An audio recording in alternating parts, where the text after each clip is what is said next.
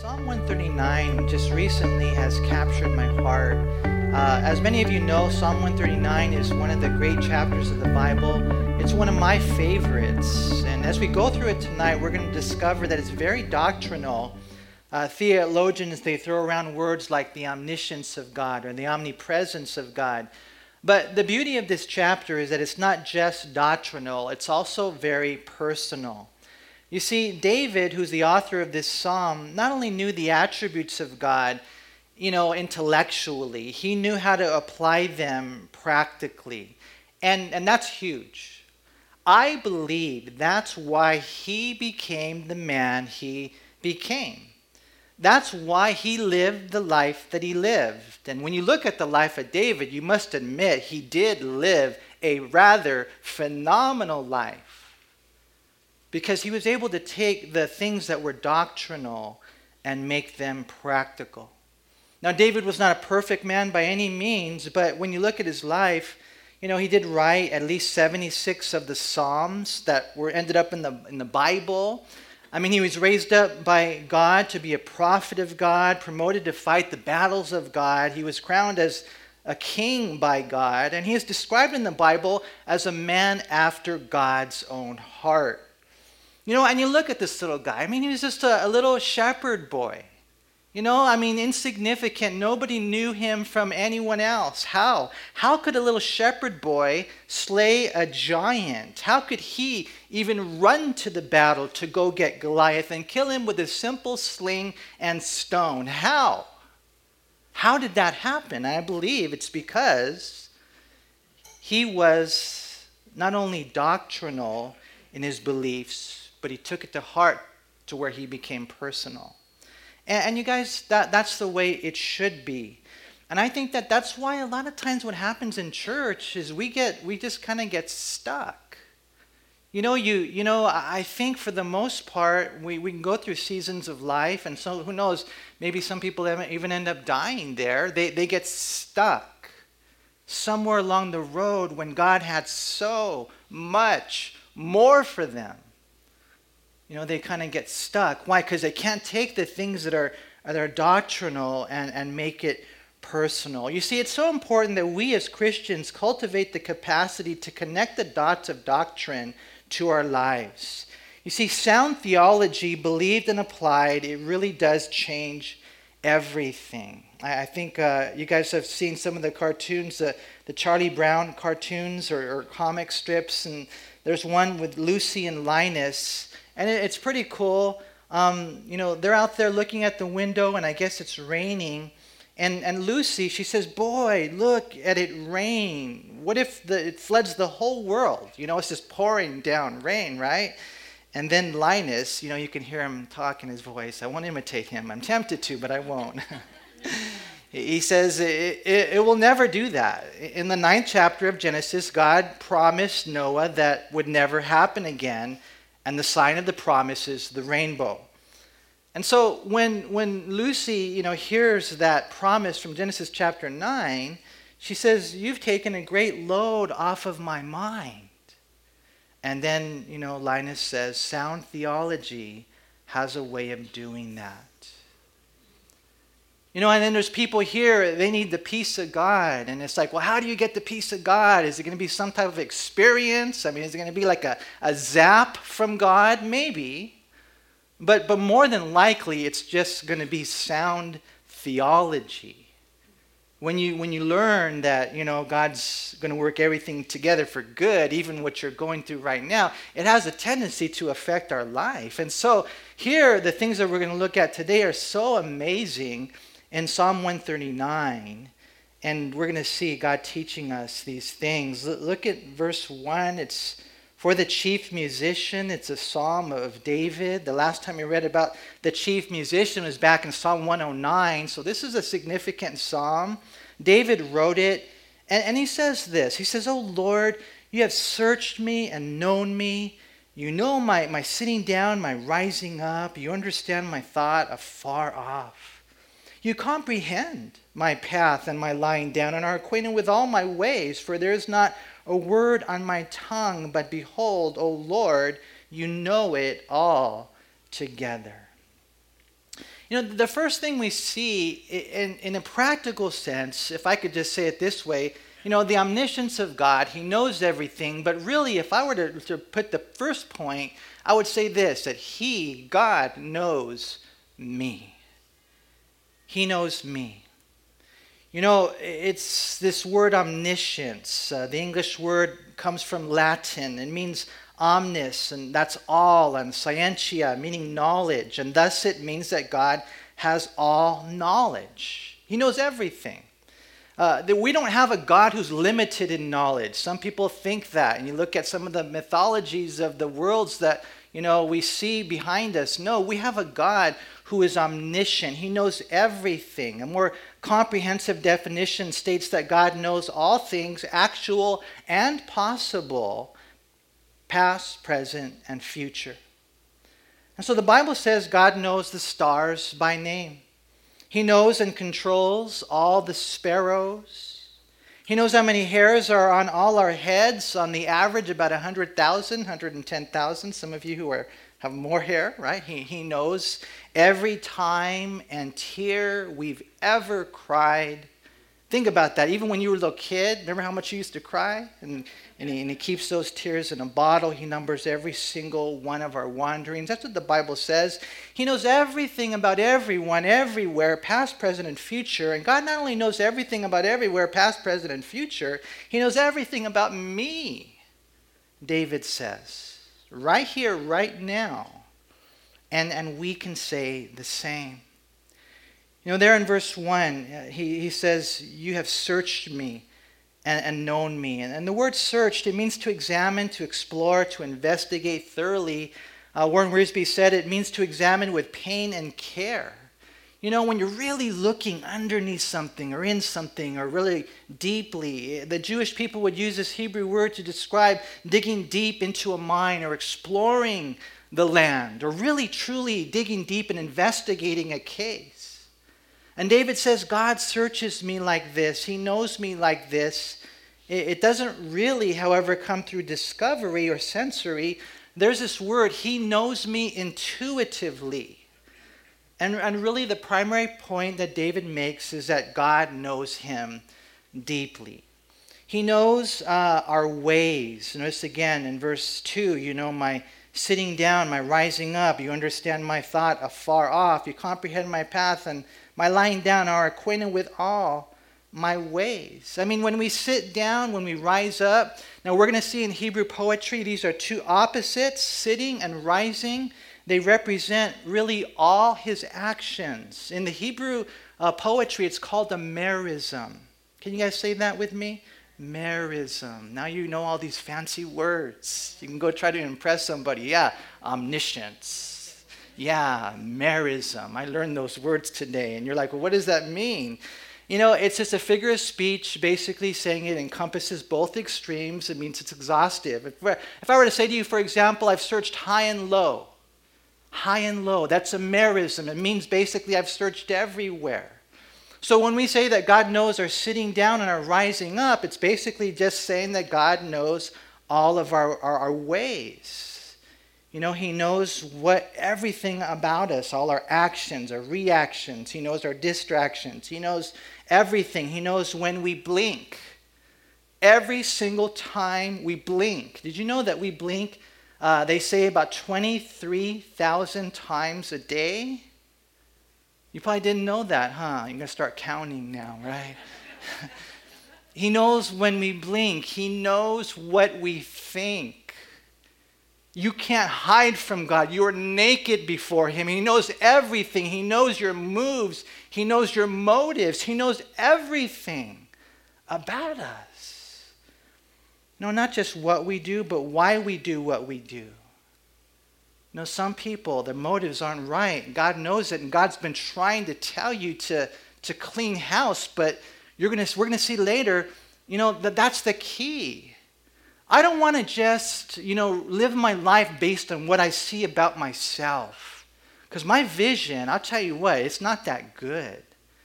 Thank God sometimes I have people that, offer me a little, criticism, a little correction, because I need they need their perspective. I need to see what they see. I can't see the lettuce in my teeth, so to speak. But you know what? It's so awesome when God shows you things about your life because he knows everything about us. Are you there? Do you really want to know what's really going on inside your heart? Do you really want to know you the way that God sees you? Now, he loves you, but we're going to see as David goes through this thing that it's this psalm has really captured me. I don't think I've ever read as many commentaries, and I've been teaching for a long time. You know, honestly, I don't think I've ever read as many commentaries about any chapter in the Bible.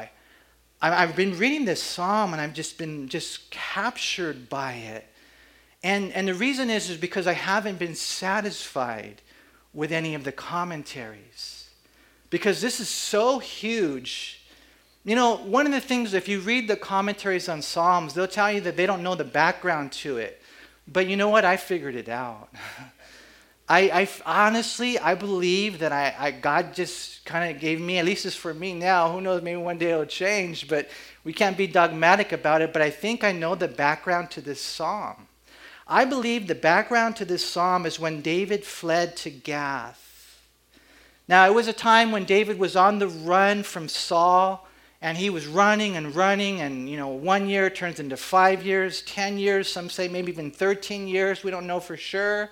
You know, how old was he when he slew Goliath? You know, 17 maybe. When did he become king? You know, I mean, so you know, when he was fleeing from Saul, he finally came to a point where he said, you know what? He's going to get me one day. You know, you read 1 Samuel chapter 27, verse 1 and 2, and he said, you know what? One of these days, man, he's going to kill me. And so what did he do? He went to the Philistines. And if you remember, David was backslidden for 1 year and 4 months. As he was there, he was hanging out with the wrong people. He was doing the wrong things. He would go and he would actually obliterate a village of people. He would kill them all so there were no witnesses. I mean, he was way out of the will of God. And he was there for a long time. You know, when you look at that season of his life, it wasn't good. And so you read that whole story. And then, you know, in chapter 28 of 1 Samuel, you know, the Philistines were going to fight the Jews. And you know what? David was going to fight for the Philistines. He was going to fight them too. He was at a crossroads of his life where I think that if he would have fought the Israelites, then he would have never become what he was supposed to become in life. But if you remember what happened in that chapter, in chapter 29, the lords of the Philistines, they didn't allow David to fight. God closed the door on him. Thank God for closed doors sometimes. So David went back, if you remember, you know, where all the wives and kids and all the other guys were. And what had happened was the Amalekites had taken all the people away. And so here are these soldiers, 400, maybe 600 soldiers. They lost their wives. They lost their kids. You know, they lost their grandparents. I mean, they're gone. And so David's just sitting there after 1 year and 4 months of being in the wrong place, backslidden. And right there, all the guys are talking about stoning him. And so do you guys remember what happened at that point? When you read 1 Samuel chapter 30, verse 8, it says, and then David inquired of the Lord. After 1 year and 4 months, he finally kind of came back to where he was supposed to be. He came back and returned to his first love. And then he's ready now to go forward. So maybe you're here tonight and you're not fighting for the Philistines. Maybe you are. I don't know where you're at. Maybe some of you here, you're way out there in left field, man. You know, and if you're not careful, man, you're getting ready to fall off a cliff. To lose the dream of God and destiny for your life because you're playing with sin. He's been warning you and you're not listening. You know, it could be to that extreme. Or it could be anywhere in between. Where in all reality, you're stuck. you're not really going forward because you're not inquiring of the Lord. You're not really looking deep down inside and listening to the God who knows everything about you. We're going to see as we go through this psalm, and I had to tell you what I believe to be the background, because as we go through it, you're going to see, oh, okay, that makes sense there. Okay, that fits there. And you'll see the message of God, it just comes together. It's just so beautiful when you look at this psalm. You know, God knows everything. In verse 3, God comprehends my path. And that, to me, when I think of path, I think of my life journey. The Hebrew word, it literally means he winnows my path. And to winnow is when the farmer would take the first round of the harvest and he would toss it up in the air so that the wind would blow away the chaff and the grain would fall to the ground. What about your life? What about your destiny? What about your journey? What about the great work that God has called you to do? Some of us are doing a million things and God is trying to get rid of the chaff in your life for the journey. You know, David said that God separates, he sees and he sifts through the grain and the chaff when it comes to my path. He's 100% aware of my walk. You know, verse 3, it goes on to say that when we lie down, he's acquainted with all our ways. And so, you know, just in case you take the English word, it's not really a good translation there. Usually when we think of an acquaintance, we think of someone who's not a close friend. But the Hebrew word here, it means to know intimately. And so all I'm saying is that there was David with the Philistines. There's, David, in life. And God sees everything that's going on. You know, in verse 4, he knows our words, right? I mean, the Lord, he knows your mind, he knows your mouth, right? Not a single word that he doesn't know, the Bible says altogether, and that means completely. And what that means is not only does he know the content of your words, he knows, the meaning that you had in your heart when you said what you said. He knows the volume that you said it in, the derogatory, disrespectful way you spoke it to maybe one of your children. He knows all those things. You know, when I ponder that, I think of every syllable of every sentence I've ever spoken my entire life. All 25 years that I've lived, man. You know, Matthew 12:36, it says, "But I say to you," Jesus said, "that every idle word men may speak, they will give account of it in the day of judgment." I tell you what, if you've spoken bad about someone, you better go up and apologize to them, because if not, you're going to have to pay for it in God's presence. A loss of reward. You see, we're learning about the Lord, and I hope we really get this about God, that he knows everything about everyone, everywhere, and that theology is true even about me. He knows me, first thing we see. Secondly, he's with me. Look, if you would, Psalm 139, we move now to verse 5. He says, "You have hedged me behind and before, and laid your hand upon me. Such knowledge is too wonderful for me. It is high. I cannot attain it. Where can I go from your spirit? Or where can I flee from your presence? If I ascend into heaven, you are there. If I make my bed in hell, behold," trip out, "you are there. If I take the wings of the morning and dwell in the uttermost parts of the sea, even there your hand shall lead me, and your right hand shall hold me. If I say, surely the darkness shall fall on me, even the night shall be light about me. Indeed, the darkness shall not hide from you, but the night shines as the day. The darkness and the light are both alike to you." You see, God knows me. He knows everything about me. He knows my quirks. He knows the thoughts that I think. He knows my ways. He knows my struggles. He knows everything about me. And not only does he know me, but he's with me. That's what the Bible says. He's present everywhere in his fullness. This is now the omnipresence of God. He's everywhere. It's not pantheism. Pantheism teaches that God is everything, like this pulpit is God. No, that's not what the Bible teaches, but he is everywhere in his fullness. And in looking at this, there are two things that David points out regarding the ever-present presence of God. Number one, he sees it as protection, And number two, he sees it as direction. Now, he knows our ways, he knows our words, he even knows our wars. Look at verse 5. You have hedged me behind and before. You have hemmed me in behind and before. And you know what, to me, this is God's protection. You know, God built a hedge. He actually is a hedge behind and before. In other words, that God is all around us. You know, you ever had anybody sneak up on you in the back, behind you? You don't see it coming. Don't worry, God's got your back. You know, when you're going forward and maybe, you're going a little fast or maybe it's foggy, you don't see what's in front. God's in front of you, don't worry. I've come down the mountain, I remember, man, some crazy times it was so foggy. And thank God I was following somebody who was a little bit more daring than I figured, well, if he falls off the cliff, at least I'll be okay because I'll know not to do that, right? And so, all I'm saying is that he's behind us. He's before us. As a matter of fact, he hems us in. He's a hedge all around us. It's interesting. The Hebrew word here is usually translated besiege, and it literally means to confine or shut in or to secure or to enclose. And you guys, that's where God is. He knows everything about you, and he is all around you, ever present.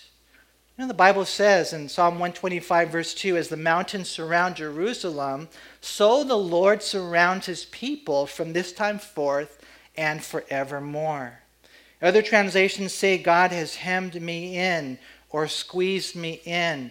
Do you see God's protection there in verse 5?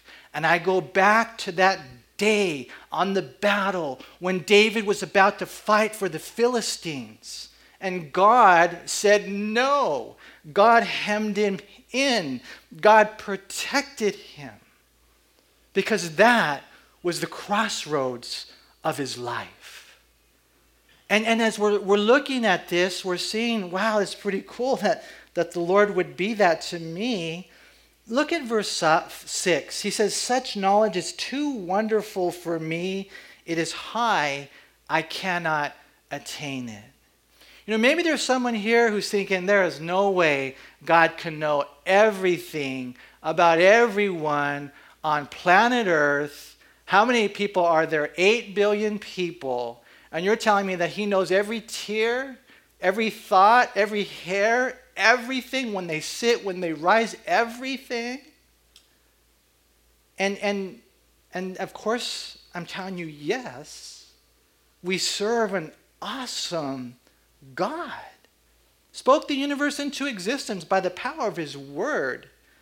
This is an awesome God that we serve. And when you look at this, you got to embrace this, because I really believe it's the key to being a David. The scriptures here talk about basically David saying, not only does it surpass my comprehension, it surpasses my imagination. It's too wonderful for me. It's high. I cannot attain it. And here's the thing about this, you guys. I know it was probably hot where you guys live. Anybody here live in El Monte? Some of you guys live in El Monte. Believe it or not, it was 111 today in El Monte. Other places it was cooler, man.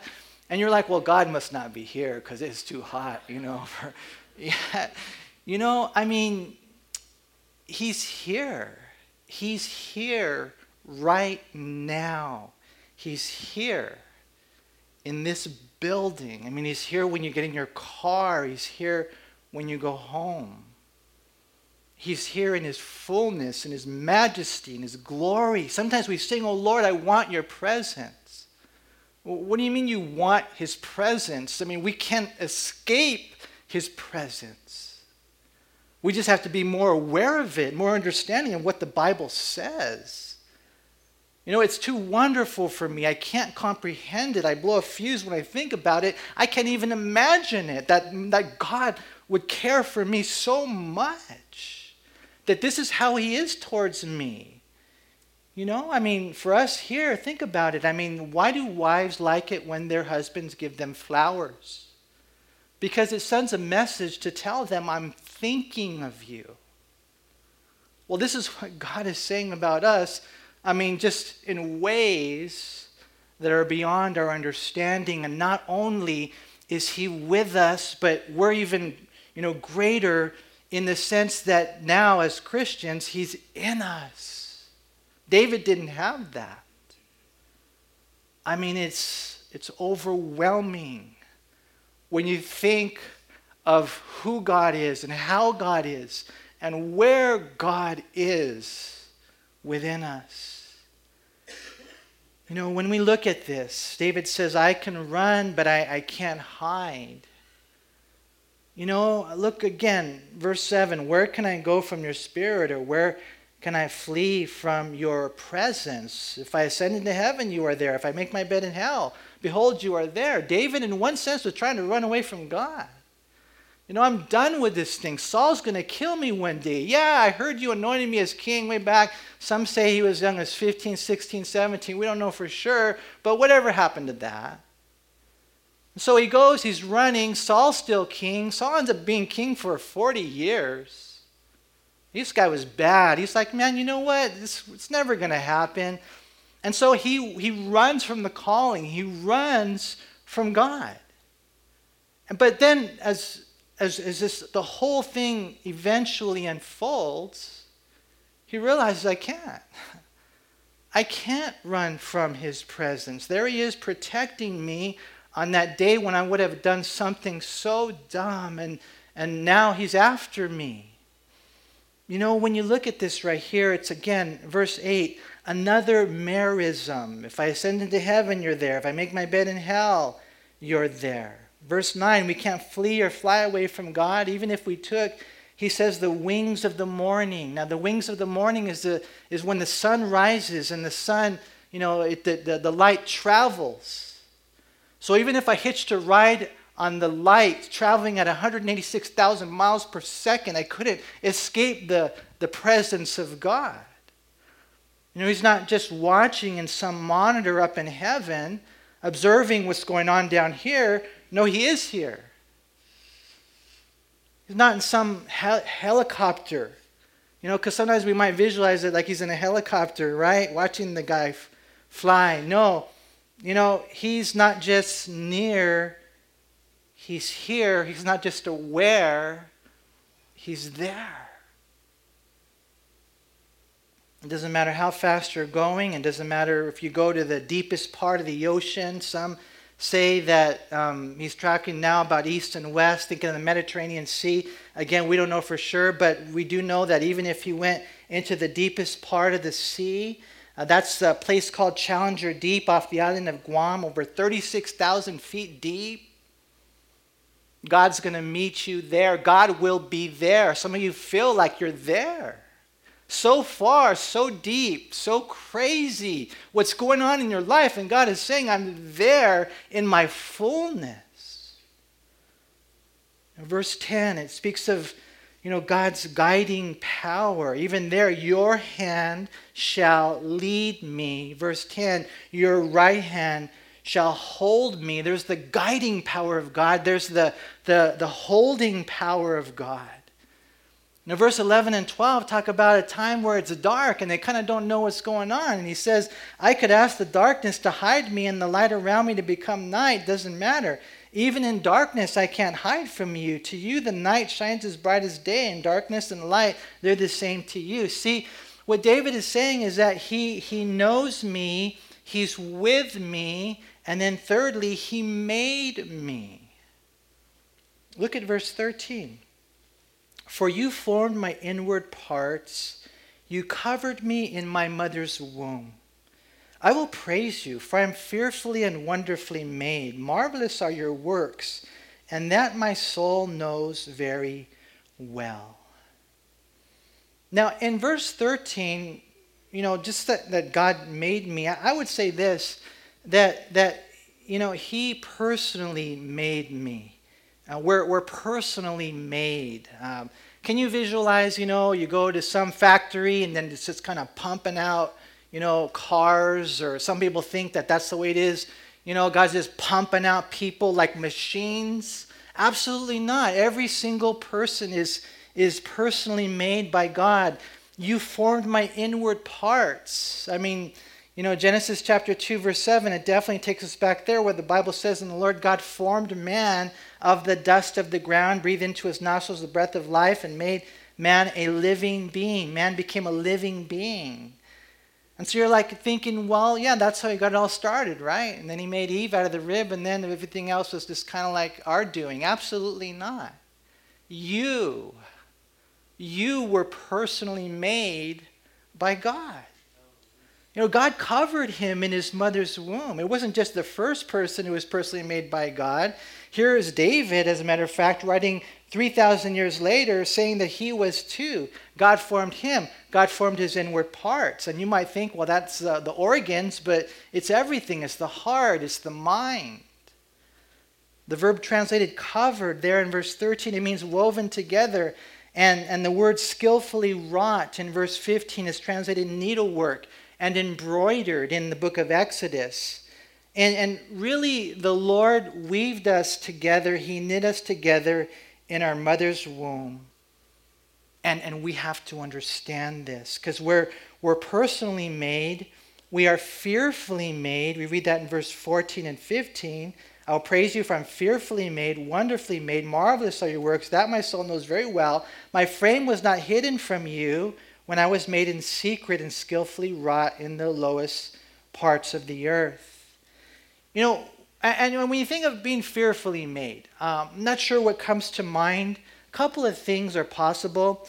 First of all, just looking at the complexity of the creation, especially we who are created in his image, when we look at these things and we discover them, it reveals the glory of the designer, and it sparks an awe of absolute reverence in our hearts.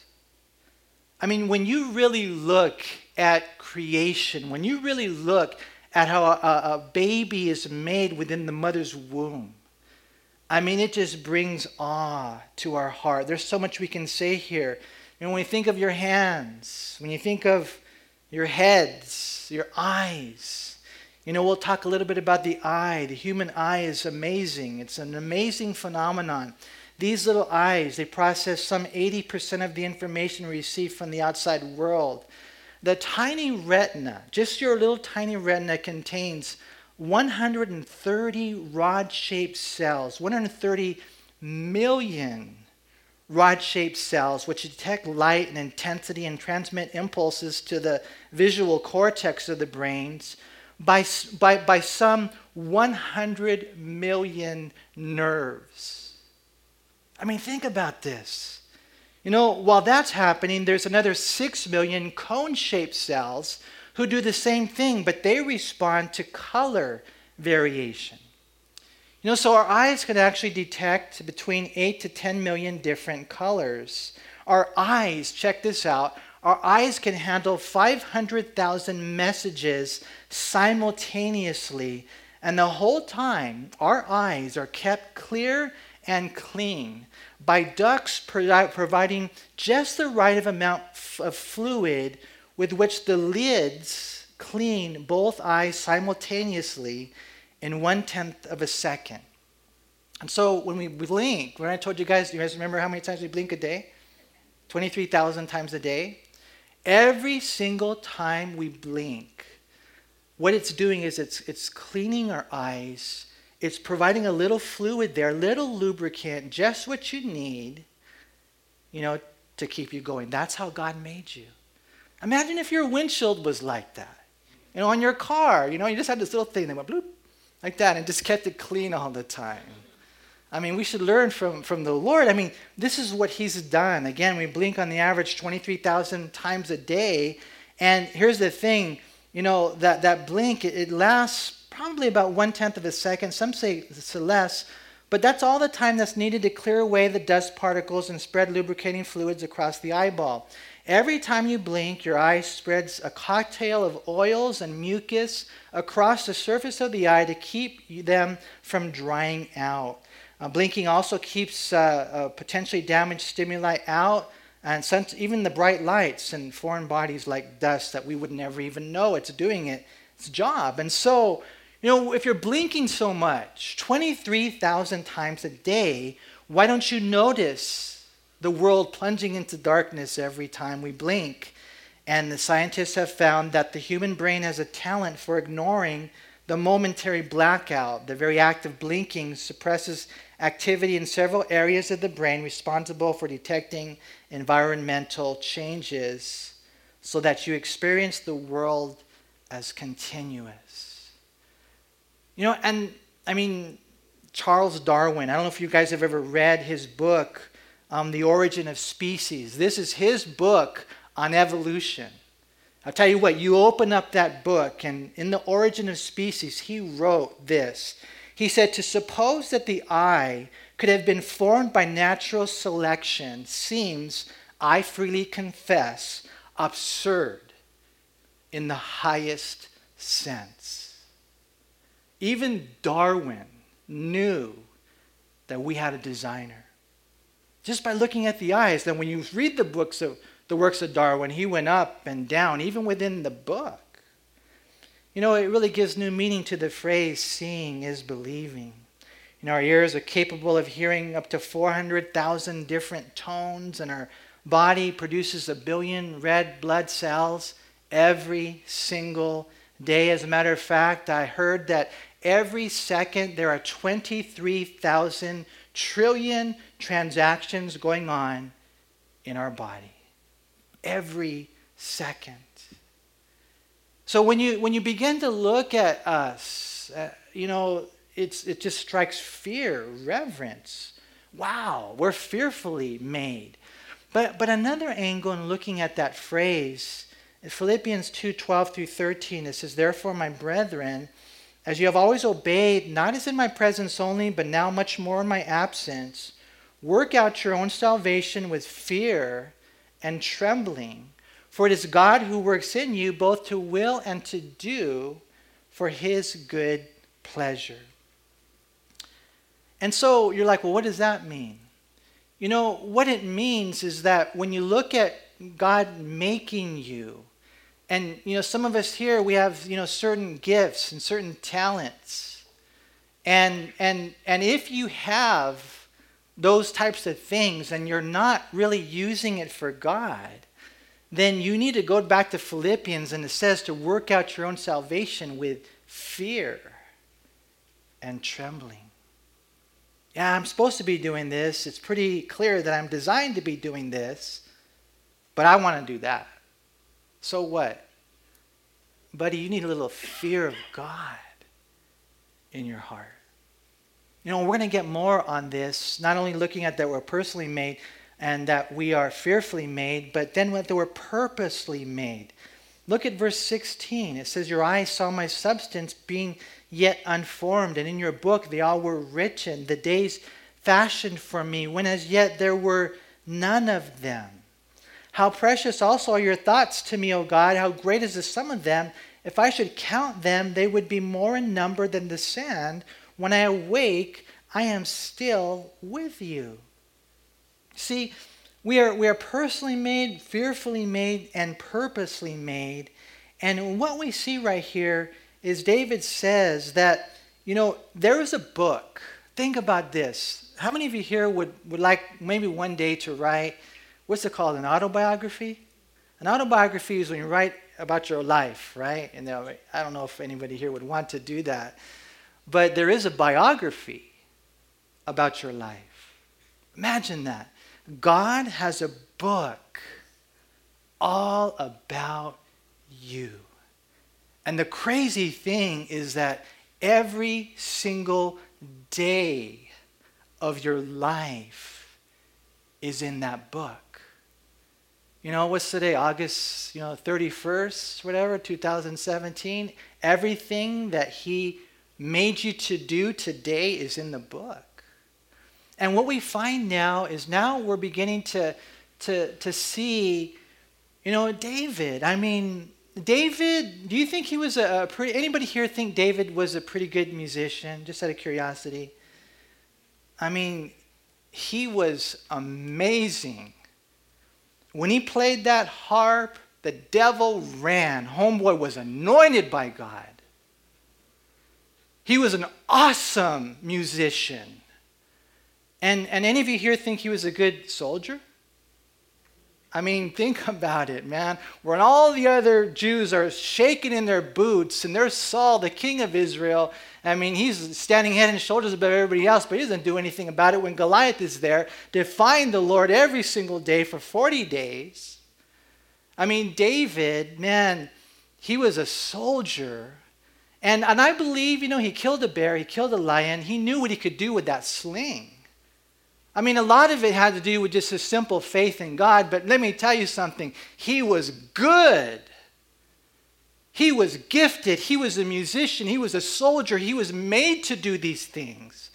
And not only that, when you look at him, just being even the king and the leader, even when he was out there running away from Saul, next thing you know, you got 400 guys following you, 600 guys following you. I mean, you got this king. And basically what had happened was kind of like, we've seen in The Lion King, when, was it Simba? I always use this illustration, but remember Simba? He went and he was a Hakuna Matata. Right? I'm just going to go ahead and live my life. And then one day Mufasa says, you're more. Right? And, and then he gets back to where he belongs. You guys have to see your life that way. There is a purpose for me. God made me, and I'm not a mistake. Sometimes I talk with the Lord and I say, Lord, why didn't you make me taller? And Lord, why is it that I got gray hair at an early age? I'll have these little conversations with God. And he says, because I want people to think you're wise. Okay, that's one thing. And another thing is that Shelley was going to want you to cut it short, and it just works in El Monte. Things like that, right? I mean, but, when you look at just your design in your womb, and sometimes you see kids, and, man, they were just born to be, whatever it is that they end up becoming. And you see these missionaries, and you see these pastors, and you see these helpers, and you see these lovers, and you see these servants. I mean, you just see people, and you're like, man, look at the way they're running with what God made them to be. And isn't that what the Bible says? When you look at this whole thing right here, I believe that, the Bible says, Jeremiah 1:5-8, before I formed you in the womb, I knew you. Before you were born, I sanctified you. I ordained you a prophet to the nations. That was Jeremiah, God talking to Jeremiah before you were ever born. That was your calling. And then Jeremiah's like, oh, no way, I'm too young. Ah, Lord, behold, I cannot speak, for I'm a youth. But the Lord said to me, do not say that, I'm a youth. For you shall go to all to whom I send you. And whatever I command you, you shall speak. Do not be afraid of their faces. For I will deliver you, says the Lord. And so there's God saying, I had a calling for your life, a destiny for you before you were born.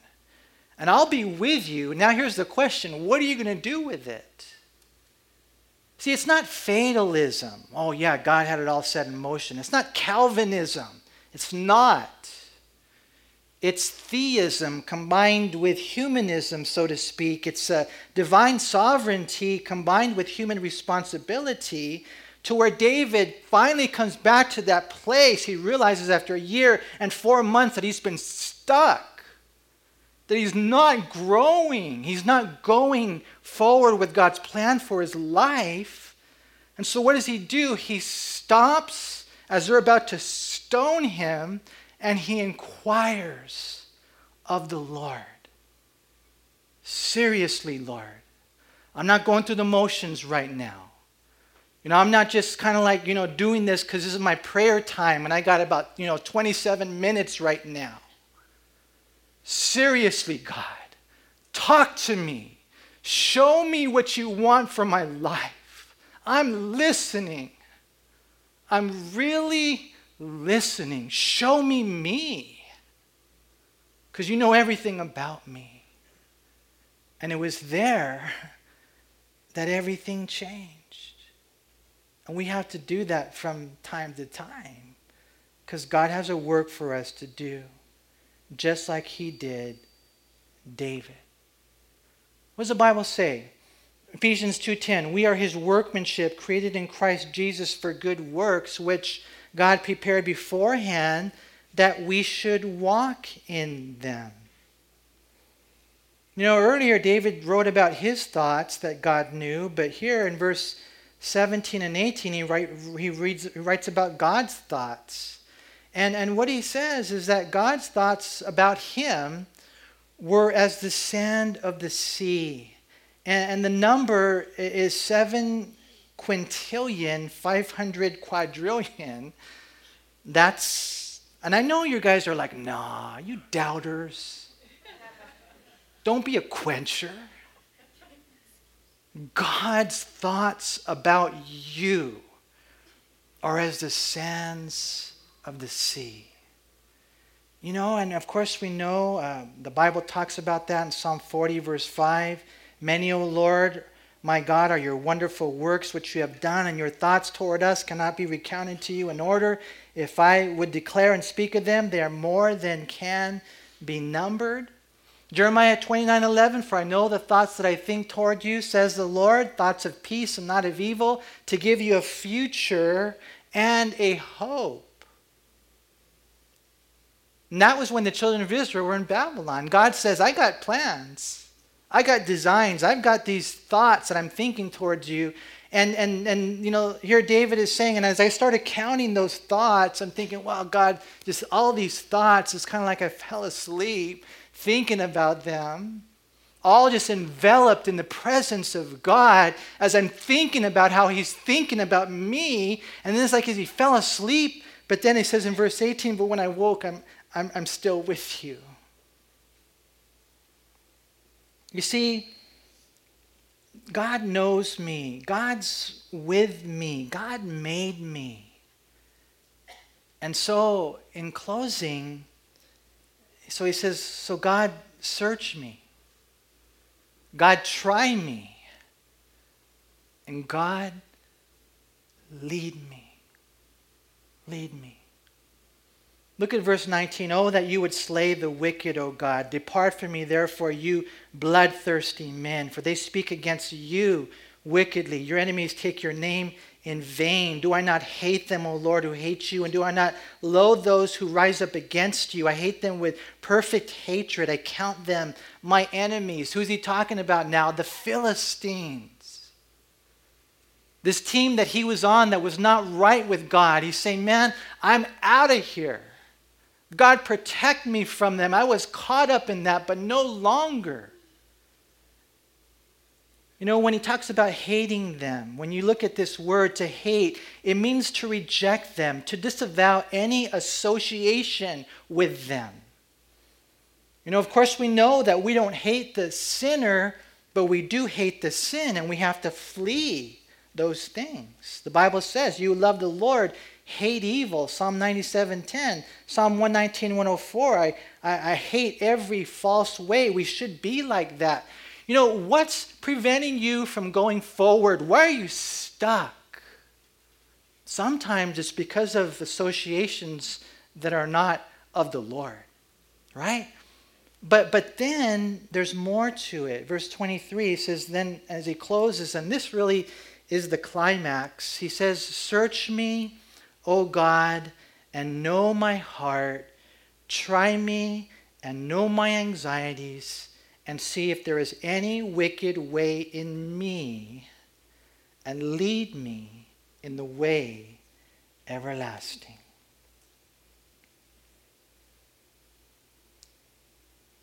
I mean, the God who knows me, he knows everything about me, about everyone, the God who's present, the God who knit me together in my mother's womb for a specific purpose on planet Earth.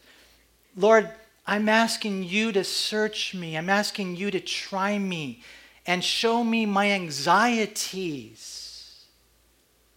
Lord, is there any wicked way in me? And what it is, again, is this is what I'm talking about.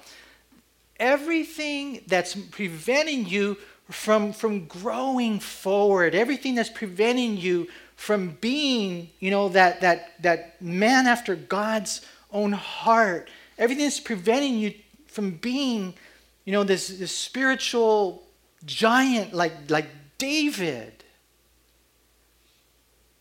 Lord, is it my flaws? Show me. Some people, they don't have a clue how messed up they are. And I see it. I'm like, oh man, they're all messed up. If only they would humble themselves. If only they would get right with God. And I got to be careful with stuff like that. But sometimes, to be honest with you, it's pretty obvious. But then when I look at my own life and I'm like, Lord, I have a problem seeing me. Show me, Lord, because when it comes to going forward and growing forward, I bet you that there's areas of my life, there's flaws, there's fears that are getting in the way. When is the last time you looked, just out of curiosity, when was the last time you looked in a microscope? I shouldn't ask you that. How many of you here have looked in a microscope the last year? Just out of curiosity. 2. We got a couple of people. Hardly anybody though, man. A microscope. And that's when you can see beyond the surface. That's when you can see like what's really going on. And what I'm talking about is looking on the inside. What I'm talking about is an X-ray. It's an ultrasound. It's an MRI from God. Search me, Lord, and try me. Now, how many of you here would pray that prayer? Try me. I mean, what does that mean? Lord, take me through the difficulties. Take me through even kind of like the temptations, because I need you to show me who I really am. Lord, are there flaws that I've been holding on to? I was talking to my wife earlier today. It's like this pole that's stuck in the ground. It's cemented real deep in the ground, and you're holding on to it, and you're wondering why you can't go forward. Show me, Lord. The flaws and the fears, my anxieties, my evil tendencies. Lord, show me what they are. And then, Lord, what I'm asking you to do is to lead me in the way everlasting. I don't know if you really want to see yourself.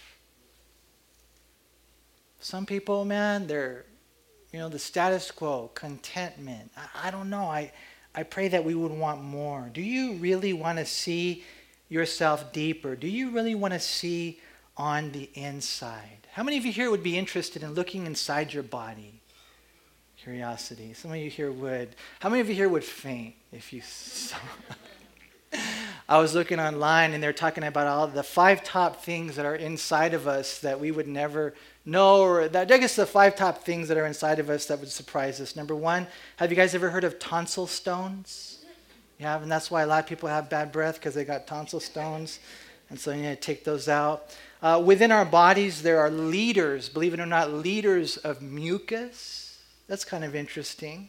Within our body, did you know that if you were searched inside, you would find acid inside your body that's strong enough to dissolve metal? That's inside. Did you know in your body they say that there's a whole bunch of gas? I don't know where they get this one from. They said we 24 times a day. They also said that in our body, there's different places where there's fatty deposits. And I don't know, if you would want to look inside and to see all that stuff, but I tell you what, when we as Christians want God to move in our life, I've just been praying, Lord, I'm blind as a bat. Sometimes I look at my life and I think I'm a pretty good guy. And I'll tell Shelly that. You got kind of lucky, And then the Lord, He just really challenges me. He really does. He says, you got so much growing to do. I want to make you a mighty man of valor. And so this is what you need, Manny. And all Psalm 139, all it was, you're wondering, well, how's it going to end? Because he's kind of going long tonight. Here's how it's going to end. I want me to pray that prayer. The last two verses, verses 23 and 24. Search me, O God, and know me. Try me, and show me my anxieties, Lord. See if there's any wicked way in me. Why? So that he can show you, right? So that we can deal with these things. And then, lead me in the way everlasting. When I think of God leading me in the way of everlasting, I'm not just talking about heaven, although that's part of it. I'm talking about the whole road and responsibility that leads to heaven. You guys, don't get stuck. Don't get stuck somewhere. I really believe that God has so much more for us. We have to take these things that are doctrinal, and we have to make